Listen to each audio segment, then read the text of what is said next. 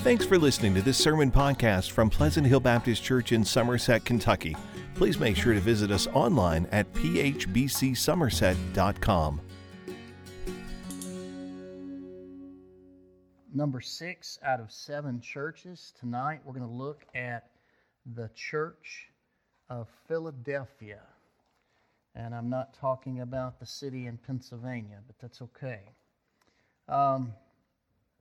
Many years ago, Hudson Taylor, founder of the China Inland Mission, he knew the secret of strength through weakness. You remember Paul wrote, "When I'm weak, I am strong."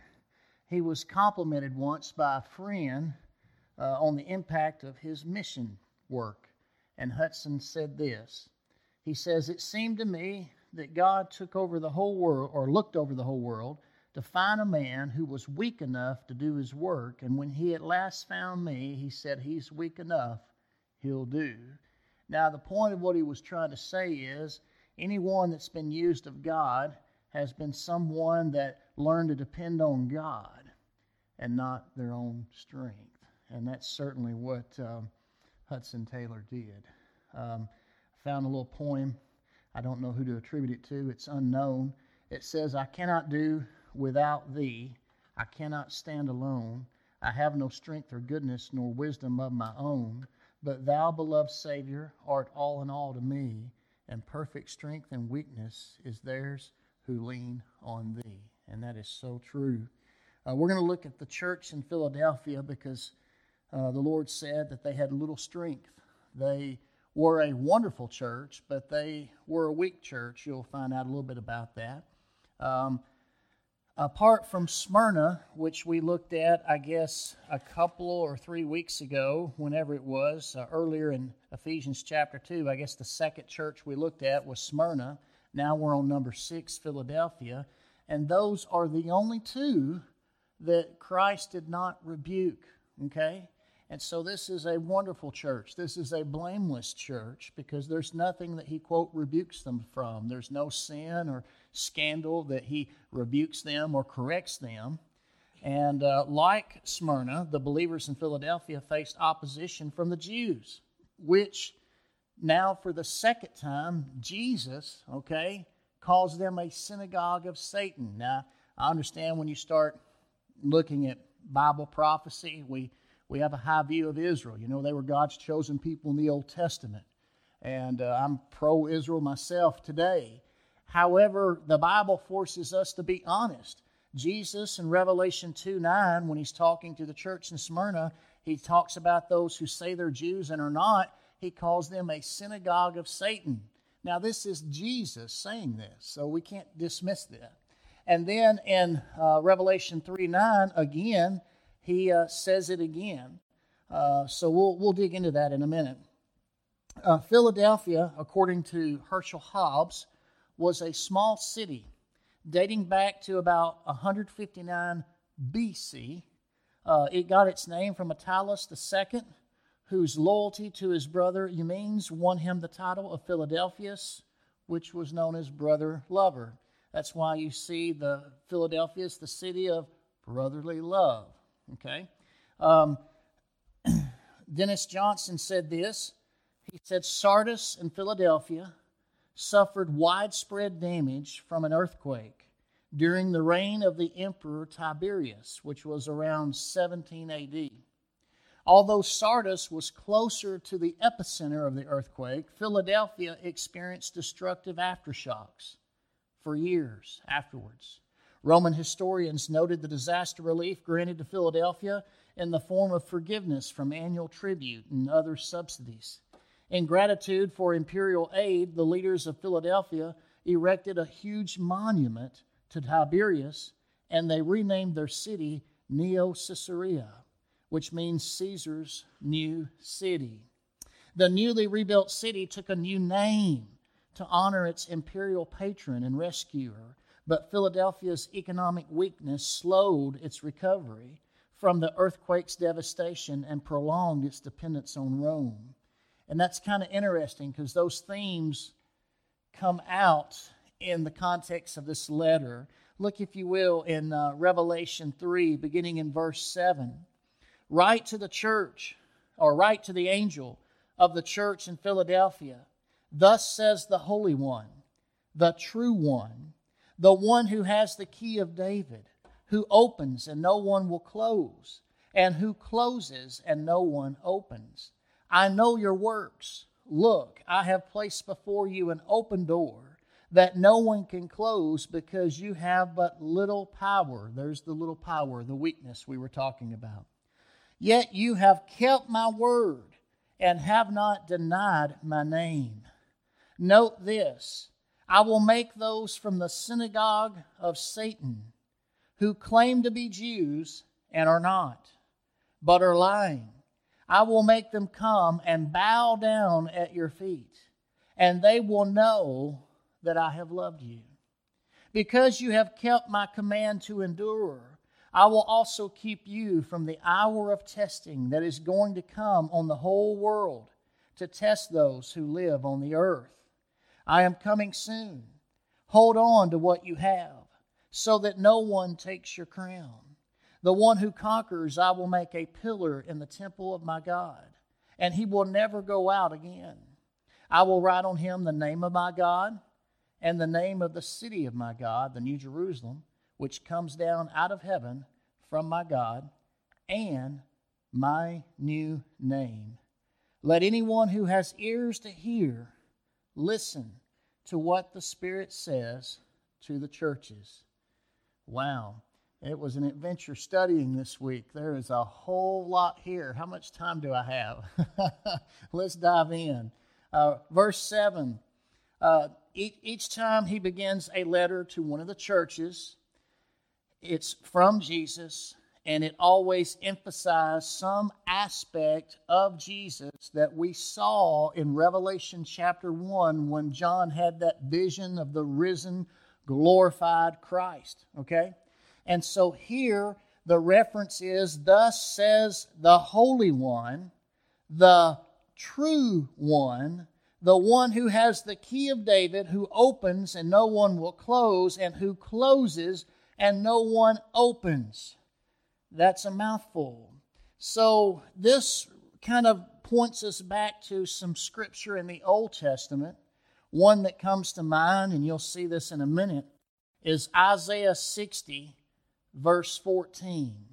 In Isaiah 60:14, you see a couple of references to this scripture verse, and you'll see why. In Isaiah 60, verse 14, it says, the sons of your oppressors will come and bow down to you. All who reviled you will fall face down at your feet. They will call you the city of the Lord, Zion of the Holy One of Israel. Now, in that verse is a lot of imagery and references that we're going to find in this letter to the church of Philadelphia.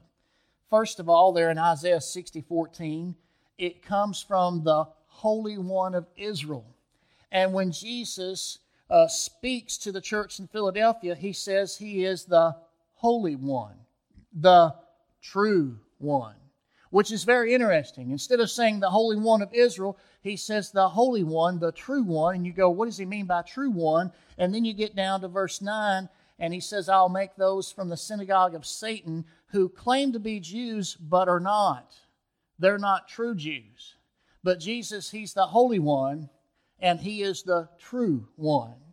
Not only that, he talks about the city of the Lord. What city is that? Jerusalem.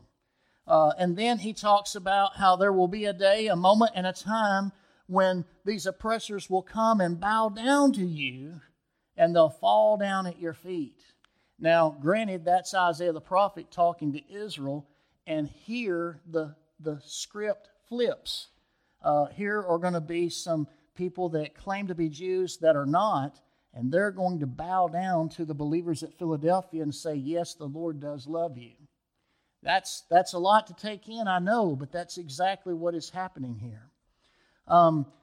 Dennis Johnson says, Jesus alludes to the Old Testament title of Yahweh, the Holy One of Israel. And in Isaiah 60:14, God promises that his people's oppressors will bow down at their feet and acknowledge that they are the city of the Lord, the Zion of the Holy One of Israel, And likewise, Jesus, the true Holy One, will bring opponents to bow at the church's feet and confess that she is loved by the Lord. Now, that's powerful. There's another verse that you can go back to in Isaiah that we notice here in this letter to the church in Philadelphia. Isaiah 22:22. Now, I can remember that, at least the reference, right? 22:22. In Isaiah 22:22, we are introduced to this idea of the house of David, the key and the door being open and not closed.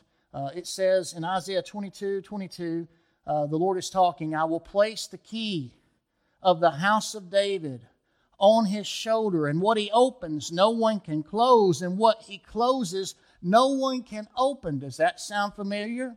Because right here in Revelation 3:7, thus says the Holy One, the true One, the one who has the key of David, who opens and no one can close, who closes and no one can open. Absolutely. You see, the key of David, according to Herschel Hobbs, the key of David and the rest of the verse refers to Isaiah 22, where Jehovah gave the key of the house of David to Eliakim, showing him to be the kingly successor to the house of David. The key was his kingly authority, but Eliakim's reign would end. Christ said that this key was his. He is the true Son of David, whose kingdom shall never end.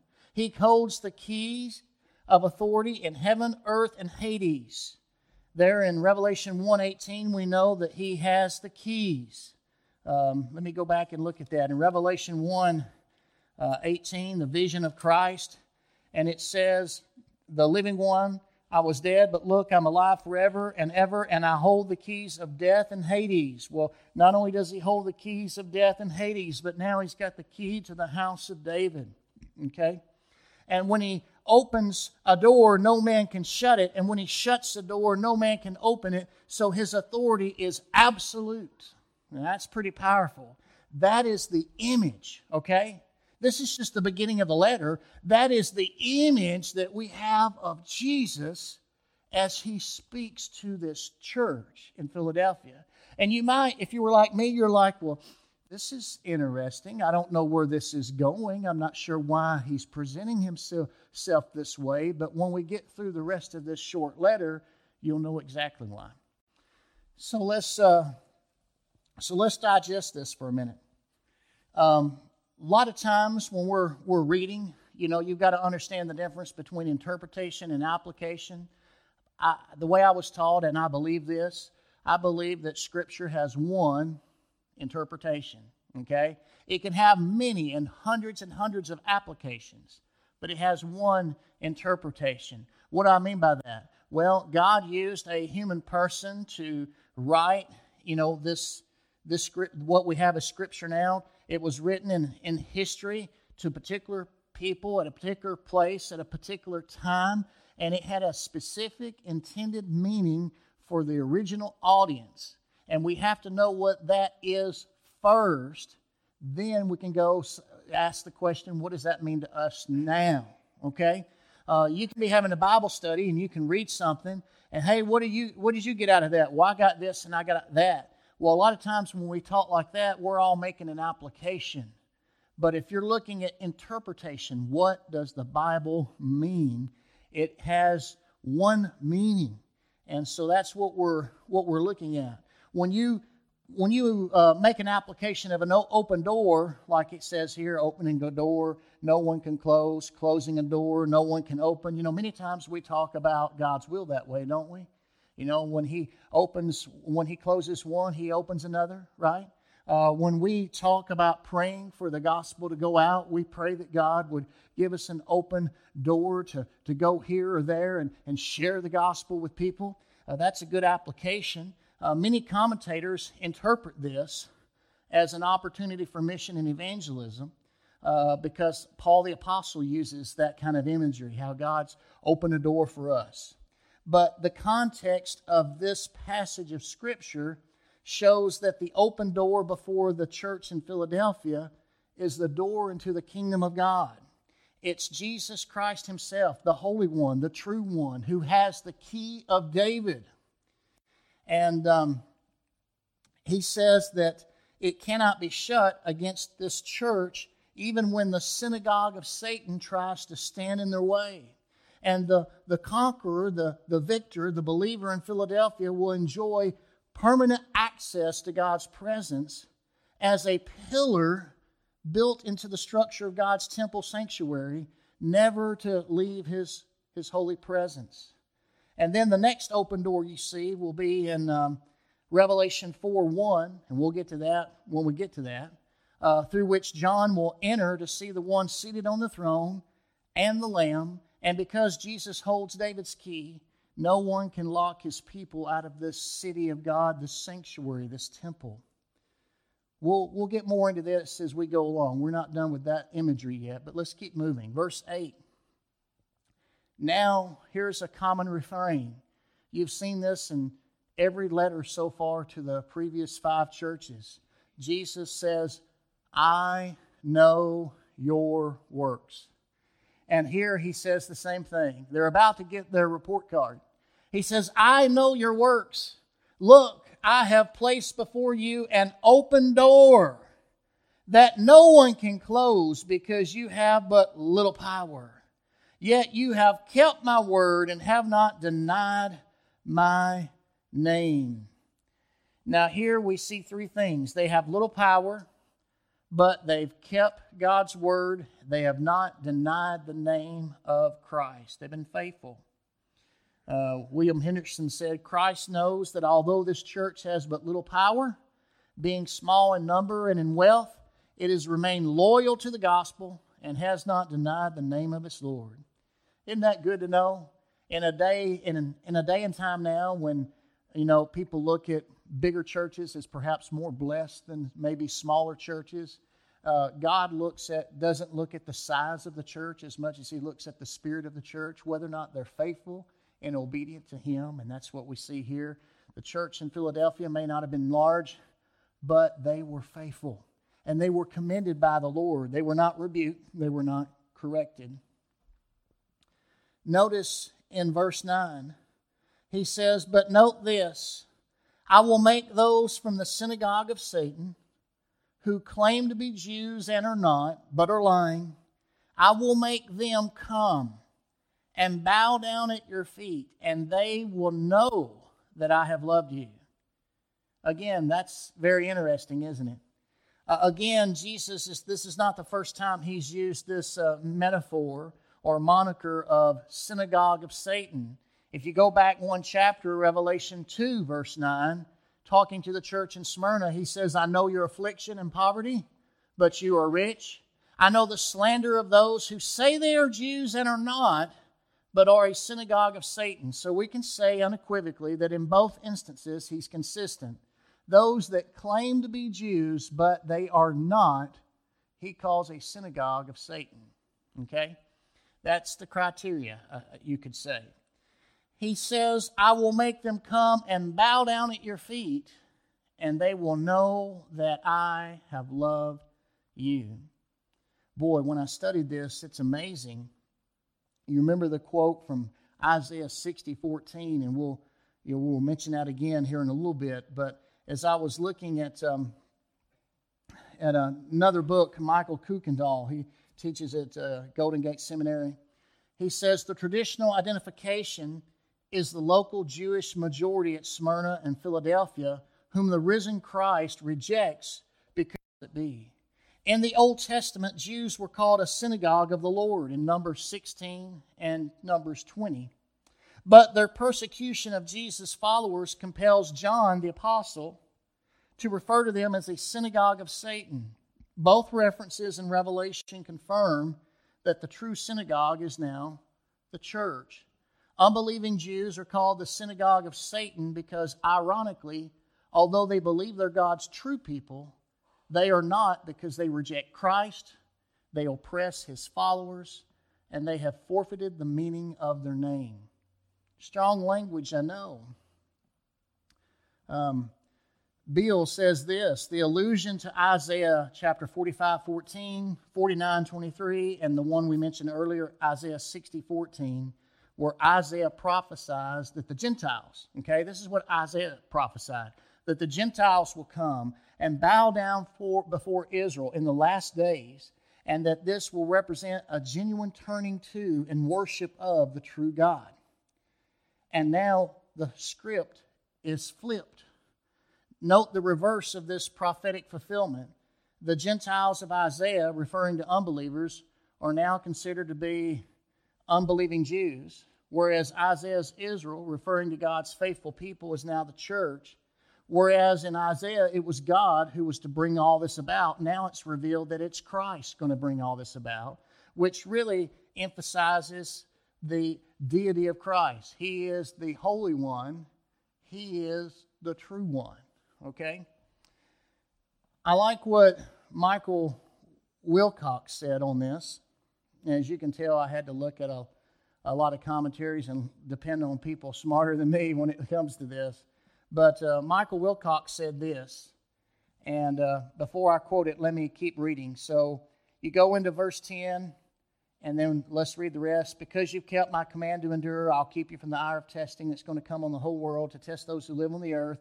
I'm coming soon. Hold on to what you have so that no one takes your crown. And then here's a fourfold promise. The one who conquers, I will make a pillar in the temple of my God, and he'll never go out again. I'll write on him the name of my God, and the name of the city of my God, the New Jerusalem, which comes down out of heaven from my God, and my new name. So fourfold promise. I'll be a pillar in the temple of God.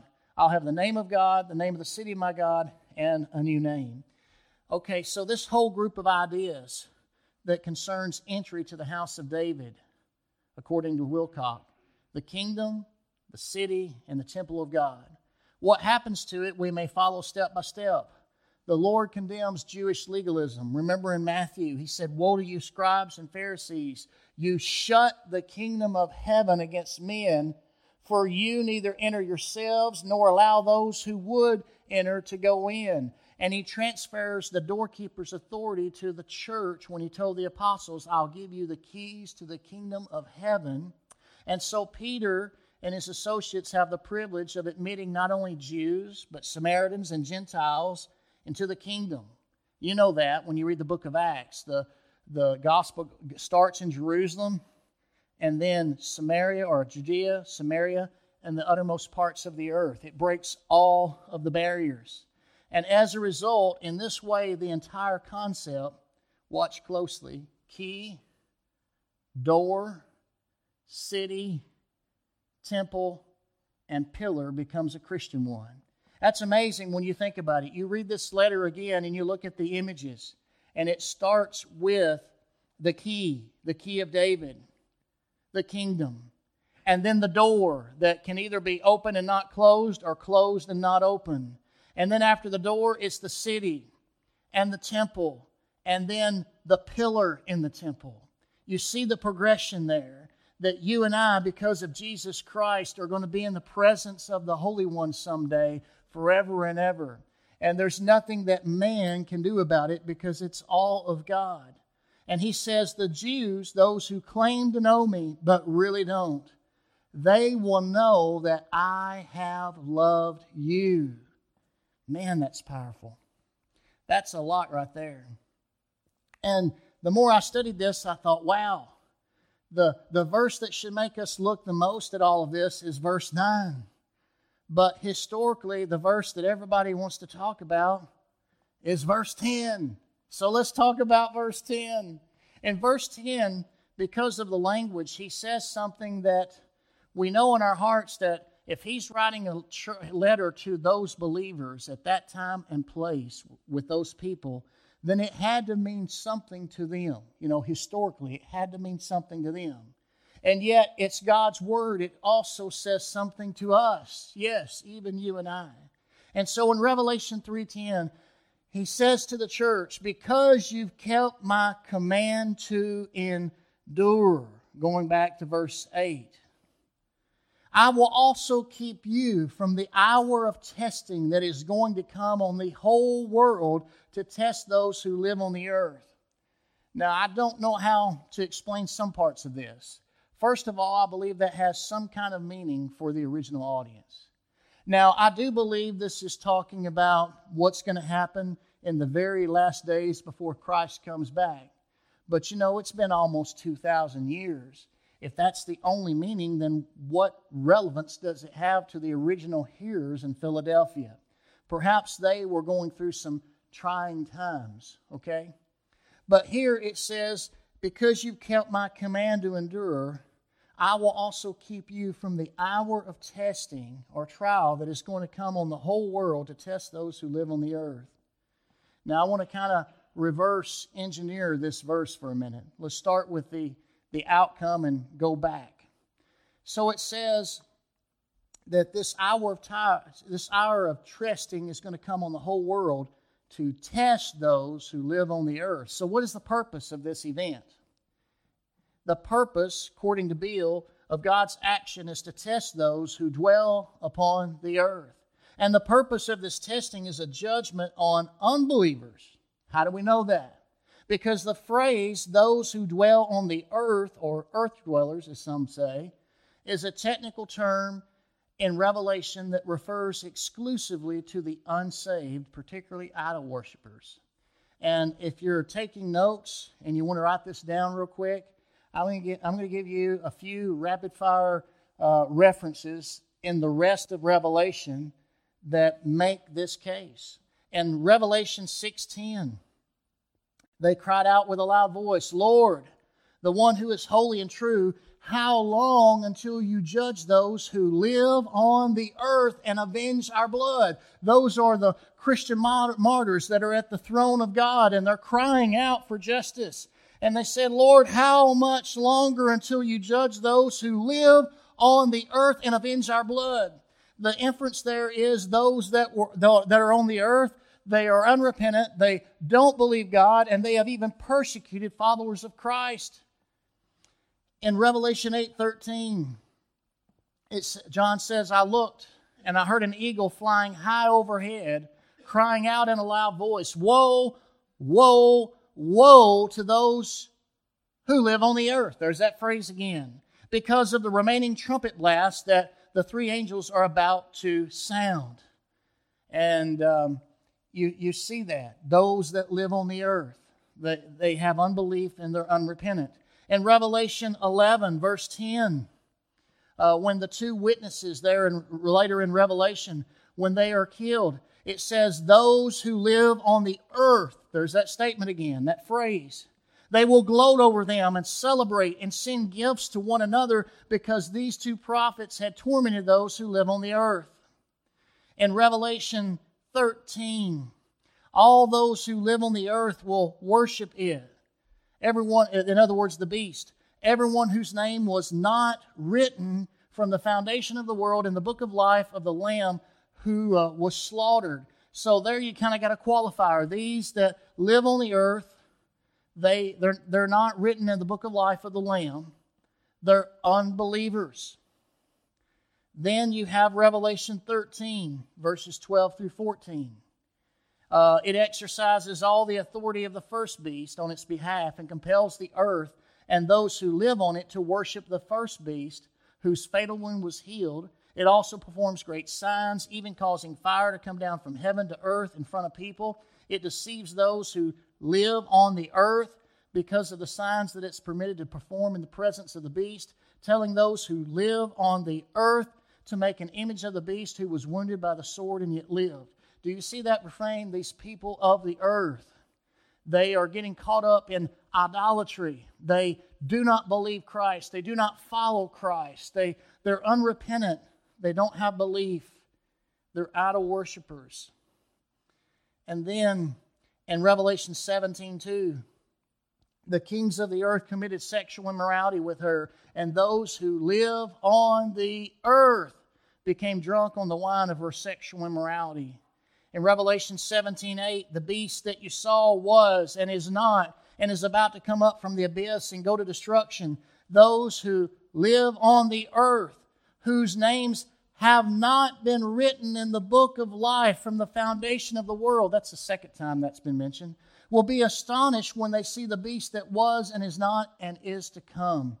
Over and over as you go through Revelation, you see this phrase, these people of the earth. It's referring specifically to people that are earthly minded. They don't believe in Christ. They reject Christ. They don't follow Christ. They walk in unbelief. They are unrepentant about their sin. And they even at one point, they persecute Christians. Okay? So you go back to Revelation 3:10. Because you kept my command to endure, I will also keep you from the hour of testing that is going to come on the whole world. It's going to affect everybody, the whole world, and it's going to test those who live on the earth. And you know, when you read that, at first you're like, well, it's going to test everybody. But when you see how that phrase is used throughout Revelation, it's going to come on the whole world, but it's going to test those who are unbelievers. And yet God promises to keep His believers. Now, let's talk about the monkey in the room in a minute, okay? Many people love to use Revelation 3:10 as a proof text for the pre-trib rapture of the church. Now, full disclosure, I believe in the post-trib rapture of the church, not the pre-trib. Just got to be honest about that. But when you look at this, you have to go, now, what is this verse saying? Is this the get out of jail, free card?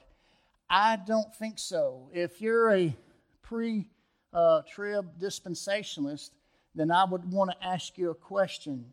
If you believe that the 7 churches in Revelation go through the 7 ages of the church age, then we are somewhere in Sardis and Philadelphia now, because the rapture of the church hasn't happened yet. And then when the rapture happens, the church is taken out of the world and it's just Israel, and yet we still have one more church, which is Laodicea. So I don't think that all squares to me. But there's a bigger reason, actually. God promises that He will keep His people, that He will protect His people. You have kept my command to endure, and I will keep you from the hour of testing that's going to come on the whole world. You know what's very interesting? And again, I'm going to quote Jesus on this.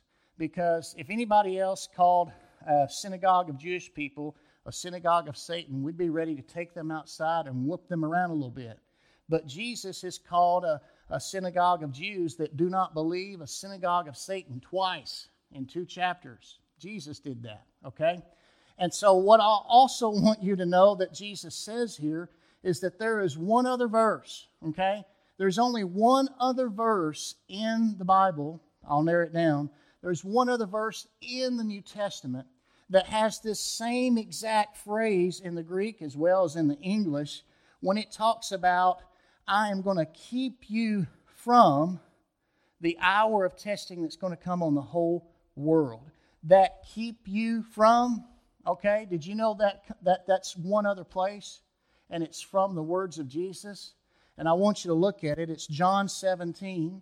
In John 17, we have the high priestly prayer of Jesus Christ. It's the longest recorded prayer that we have that He prayed when He was on earth during His earthly ministry. And in John 17, he began by praying for Himself because He was about to go to the cross. And then He prayed for His disciples, those immediate followers that were around Him. And then ultimately He prayed for all future believers, which includes you and me. And look, if you will, in John 17:14, I want to get a little running start here.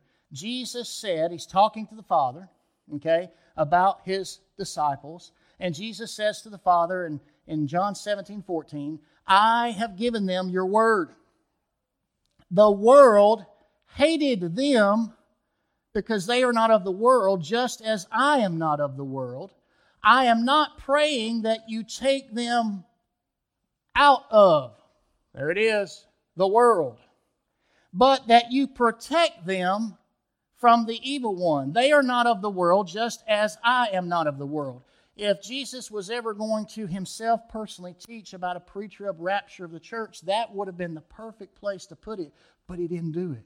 He says, Lord, you know, they hated me first. Now they hate my followers. but I'm praying for them. I'm praying that you will not take them out of the world. That'd be easy to do, right? He could do it if he wanted to. I'm not praying that you'll take them out of the world, but that you will protect them from the evil one. What is he saying here in Revelation 3:10? He says, because you've kept my command to endure, I will also keep you from the hour of testing that's going to come on the whole earth. In other words, I'm promising not physical removal, but spiritual protection. And what I can say to you is, if the tribulation is not important to believers, then let's quit at Revelation 3, whatever the last verse is in Revelation 3:22, and let's just stop and not even go through the rest of Revelation, because I can say it's not going to bother you. It doesn't matter. We won't be here for that. But if you keep reading, what you will find as you go through Revelation, he distinguishes between the righteous and the unrighteous. You will see it. As we go through Revelation, you will see that. See, usually the biggest objection that people have when they say, wait a minute, Brother Corey, if I hear you right, number one, I don't like it. And a lot of times I'll smile and say, you know what, I don't either. I hope I'm wrong, but this is what I believe the Bible teaches. I would go so far as say the Bible doesn't teach a pre-trib rapture.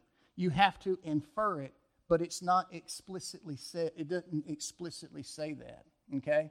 And I will stand on that, and I could even show you Scripture where you think it teaches that. I could say, let's read that in context.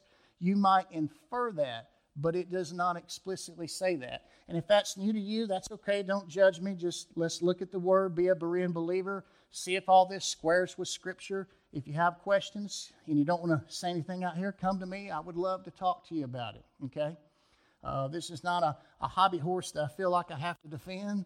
My conviction is just teach the Word of God according to your conscience, and that's all I'm trying to do. But here's what I want you to see. When you realize this, that God distinguishes the righteous from the unrighteous, usually that's the big objection. How could God do that? Because we're His people. Why do we have to go through that? Well, wait a minute. Let's go back to the first time that came up in the Bible. You've got to go all the way back to Genesis, when God, the Lord Himself, came down with a couple of angels. They were visitors, and they appeared to Abraham and Sarah to make a birth announcement that in a year you're going to have a boy. You're going to name him Isaac.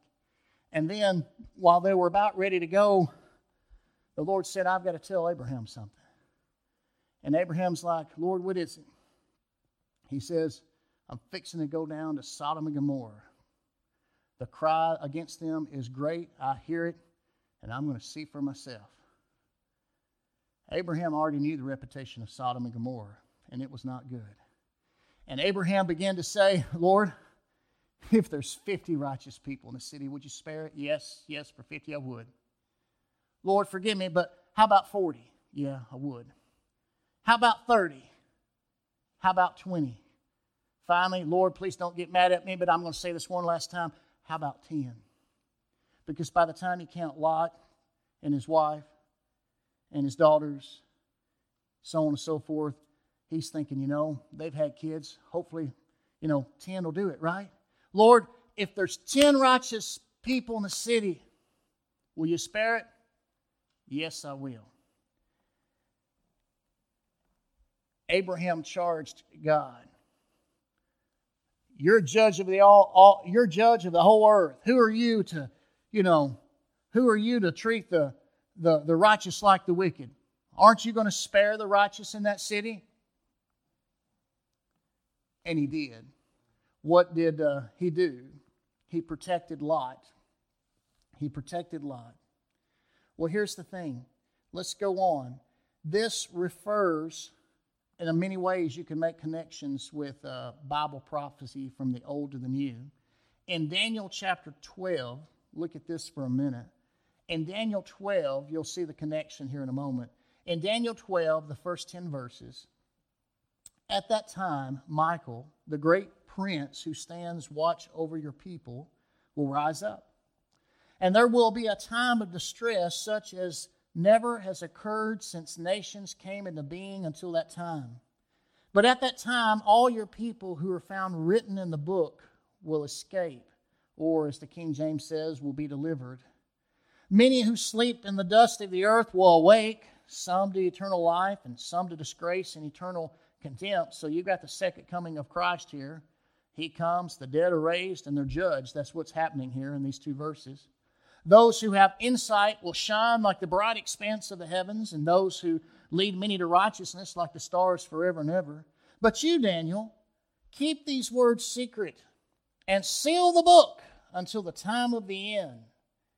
Many will roam about, and knowledge will increase. And then I, Daniel, looked, and two others were standing there, one on this bank of the river and one on the other. And one of them said to the man dressed in linen, who was above the water of the river, "How long until the end of these wondrous things?" In other words, when? How much longer? And then I heard the man dressed in linen, who was above the water of the river. He raised both his hands toward heaven and swore by him who lives eternally that it would be for a time, times, and half a time. And you see that kind of rhythm and metric and phraseology and revelation as we go deeper in the book. And when the power of the holy people is shattered, all these things will be completed. And I heard but did not understand, so I asked my Lord, what will be the outcome of these things? And here's what he said, "Go on your way, Daniel, for the words are secret and sealed until the time of the end. Many will be purified, cleansed, and refined, but the wicked will act wickedly. None of the wicked will understand, but those who have insight will understand." That's very interesting words there. You see, this prophecy that God gave Daniel about the end times, God told him to seal it up. It's not time to be revealed. When you get to John in Revelation, now it's time to open it up and let everybody know.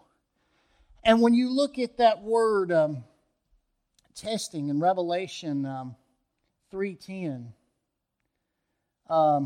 this hour of testing that's going to come on the whole world to test those who live on the earth. To test. That verb form is right there in Daniel 12, verse 10. Your English Bible will probably sound different. Mine does too. But when it says many will be purified, cleansed, and refined, whatever that third word is, that's it. Test. But the wicked will act wickedly. As one commentator says, according to Jesus' words, therefore, believers will endure physical suffering, but they will be kept spiritually safe in the midst of it. Therefore, this verse does not speak of a physical rapture from the beginning of a coming great tribulation. Rather, it refers to Christ's protection through end-time tribulation, which had already started in the first century and will get worse as the end approaches. That John has in mind a spiritual protection of Christians as they go through tribulation is evident from the likely allusion of verse 10 in Daniel 12, where that hour is immediately described as the day of tribulation when many are tested and sanctified and sinners sin. It suggests that this testing has a double effect on sinners and saints. For saints, it purifies them, it strengthens them. For sinners, it just simply hardens them for the punishment they deserve. Wow. One guy, a scholar, said, our understanding of Revelation 3:10 is as follows. As a reward for its faithful perseverance, Christ promises the church of Philadelphia and all faithful believers His special protection in the hour of universal tribulation which comes before His return. For Christians, this tribulation, besides being a threat to their physical safety, will also be a further test of their faith, which by the Lord's help they'll be able to withstand. For the enemies of the church, however, whether Jew or Gentile, it will come as deserved punishment for their wickedness. The backdrop to Revelation, even though we don't want to talk about it, is persecution. John is on the island of Patmos, and he's suffered, and he's gone through persecution and tribulation. And now he's got this vision of the glorified Christ. And he writes to churches, and many of them are going through persecution. And then the scroll is opened by Christ. And you see this drama unfold that just illustrates what's been going on behind the scenes all these years until one day the world becomes that kingdom of the Lord and His Christ. And you see as this drama unfolds, you see how persecution is the backdrop of it. In Revelation 1:9, John started his letter, I, John, your brother and partner in the affliction, kingdom, and endurance that are in Jesus, was on the island called Patmos because of the Word of God and the testimony of Jesus. And so for that reason, in Revelation 3:11 through 13, the last part of this letter, he says, I am coming soon. Hold on to what you have so that no one takes your crown. The one who conquers, and there's the fourfold promise, I'll make a pillar in the temple of my God. I'll write on him the name of my God, and the name of the city of my God, and my new name. Let anyone who has ears to hear listen to what the Spirit says to the churches. The fourfold promise, He'll make us a pillar in the temple. He'll write on us the name of our God, the name of the city of our God, and His new name. One guy says the pillar in the temple is a symbol of promise of security, eternally, and intimate fellowship with God for the victorious believer. One said Christ begins to open the doors. This is good. Christ begins to open the doors of the heavenly Jerusalem for the faithful here on earth, which no one can shut. Remember, He opens a door that no one can shut. And this is consummated when His people enter through the gates of the New Jerusalem in Revelation 21:25, and the gates shall never be closed. The promise of verse 12 is fulfilled in the saints participating in the New Jerusalem coming down from heaven from God. So here's this church in Philadelphia, and Christ points to an open door. He commends them for keeping His word. He reminds them they have little strength. He tells them to continue to hold on to what you have, and He promises them a secure dwelling with God forever. So, we've talked a lot. We've gone through a lot. Let me give you a handle so you can carry this home. What does this mean to you and I? Well, the takeaway is verse 11. Hold on to what you have so that no one takes your crown. Now, that is saying be faithful to Christ and don't lose your reward, okay? Don't lose your reward. To be consistent with John, who wrote the Gospel of John, who wrote the 1st, 2nd, and 3rd epistles of John, and then Revelation, if you jump to 2 John, verse 8, it's short, it's like a postcard. In 2 John, verse 8, he says, watch yourselves so you don't lose what we've worked for, but that you may receive a full reward. Now, he's not talking about salvation. He's talking about rewards.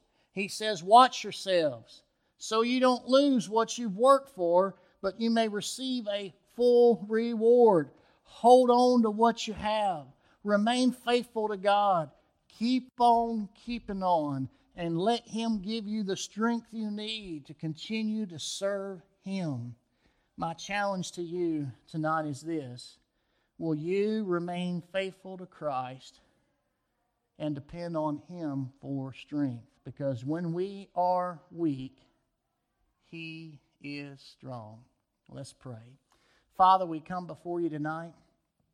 Thank you for this time in the Word.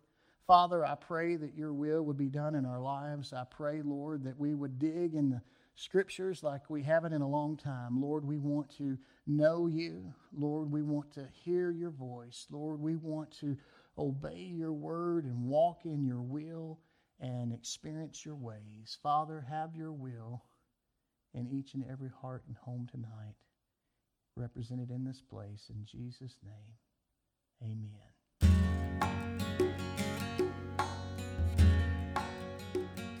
Thanks for listening to this sermon podcast from Pleasant Hill Baptist Church.